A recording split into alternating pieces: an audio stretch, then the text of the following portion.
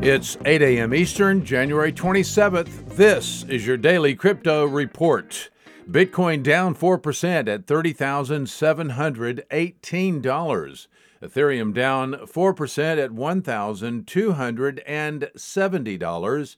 And Polkadot is down 7% at $16. Those are your leaders by market cap.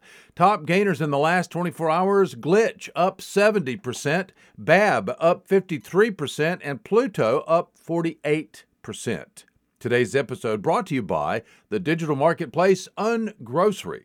If you've ever thought about who your food comes from, Ungrocery is the place to shop. Join the food people online at ungrocery.com. Today's news.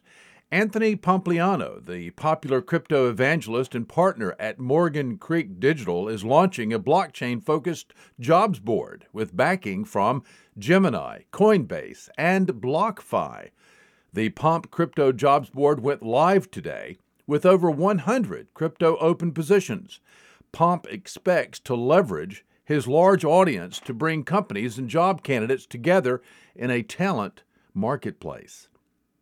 Well, technology researcher Kevin Rook has been tracking the Bitcoin holdings of public companies over the last 2 years. According to Rook, public firms now hold over $3.6 billion worth of Bitcoin on their balance sheets. In 2019, public companies held only 20,000 Bitcoin. The figure has increased to 105,837 Bitcoin in 12 months.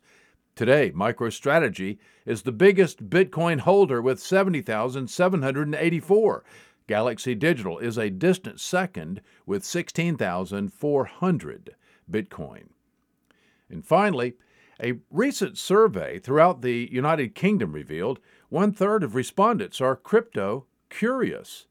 Of 2,000 Britons polled, 31% were interested. 62% have held back because they do not understand the market, and 43% say they do not know a safe way to purchase cryptocurrency. Well, that's all for us today. Visit us at dailycryptoreport.io for sources and for links.